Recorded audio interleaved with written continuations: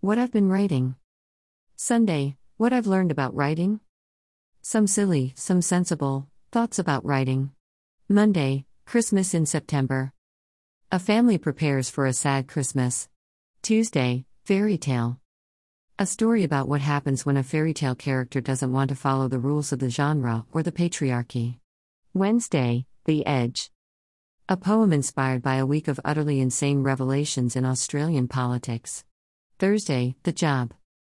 A woman accepts a job on a remote island off the Queensland coast. The job might not be what it seems. Friday, Hard work. Being a writing buddy is hard work for a beautiful, fluffy cat. Saturday, Time to leave. In Chapter 3 of my work in progress, the survivors decide it's time to leave the city. What I've been reading. The General's Wrath and Other Short Stories by Laura M. Austin. This is a collection of 5 short stories, each featuring a human mythical creature encounter. In Swindling Ulse, a group of humans attempt to steal from a dragon, with a strange result. In Hunting One Another, the hunted becomes hunter and then the unexpected happens. In The General's Wrath, a mermaid is angered by ocean pollution and takes action. In The Applicant, a woman applies for a job that's too good to be true. In Predator, a young vain woman marries a rich old man. The stories were all well written, and I was honestly disappointed the book ended. I bought it on Kindle, but it's on multiple other sites. Look for it wherever you buy your ebooks. Miss Cecilia's Coming Out Party by Alina Lee, short story.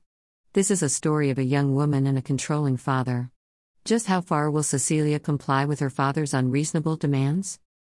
I Am Tibet by San Snow. A sad, beautiful, lamenting poem. Medieval History, Letters written by Joan of Arc, Maid of Orleans by Samantha James, Chronicles of History.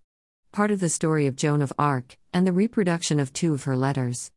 This is a very interesting read for anyone interested in history. How to Conquer Your Writer's Doubt by Lady Jabberwocky, blog post.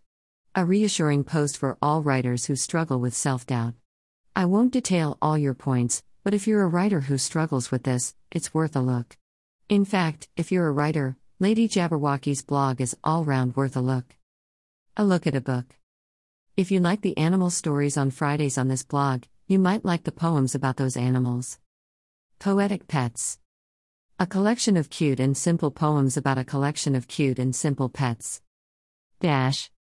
While you're here, find Iris Carden's books at Lulu, publisher, at Amazon, or your favorite online bookshop. Digital tip jar, paypal.me.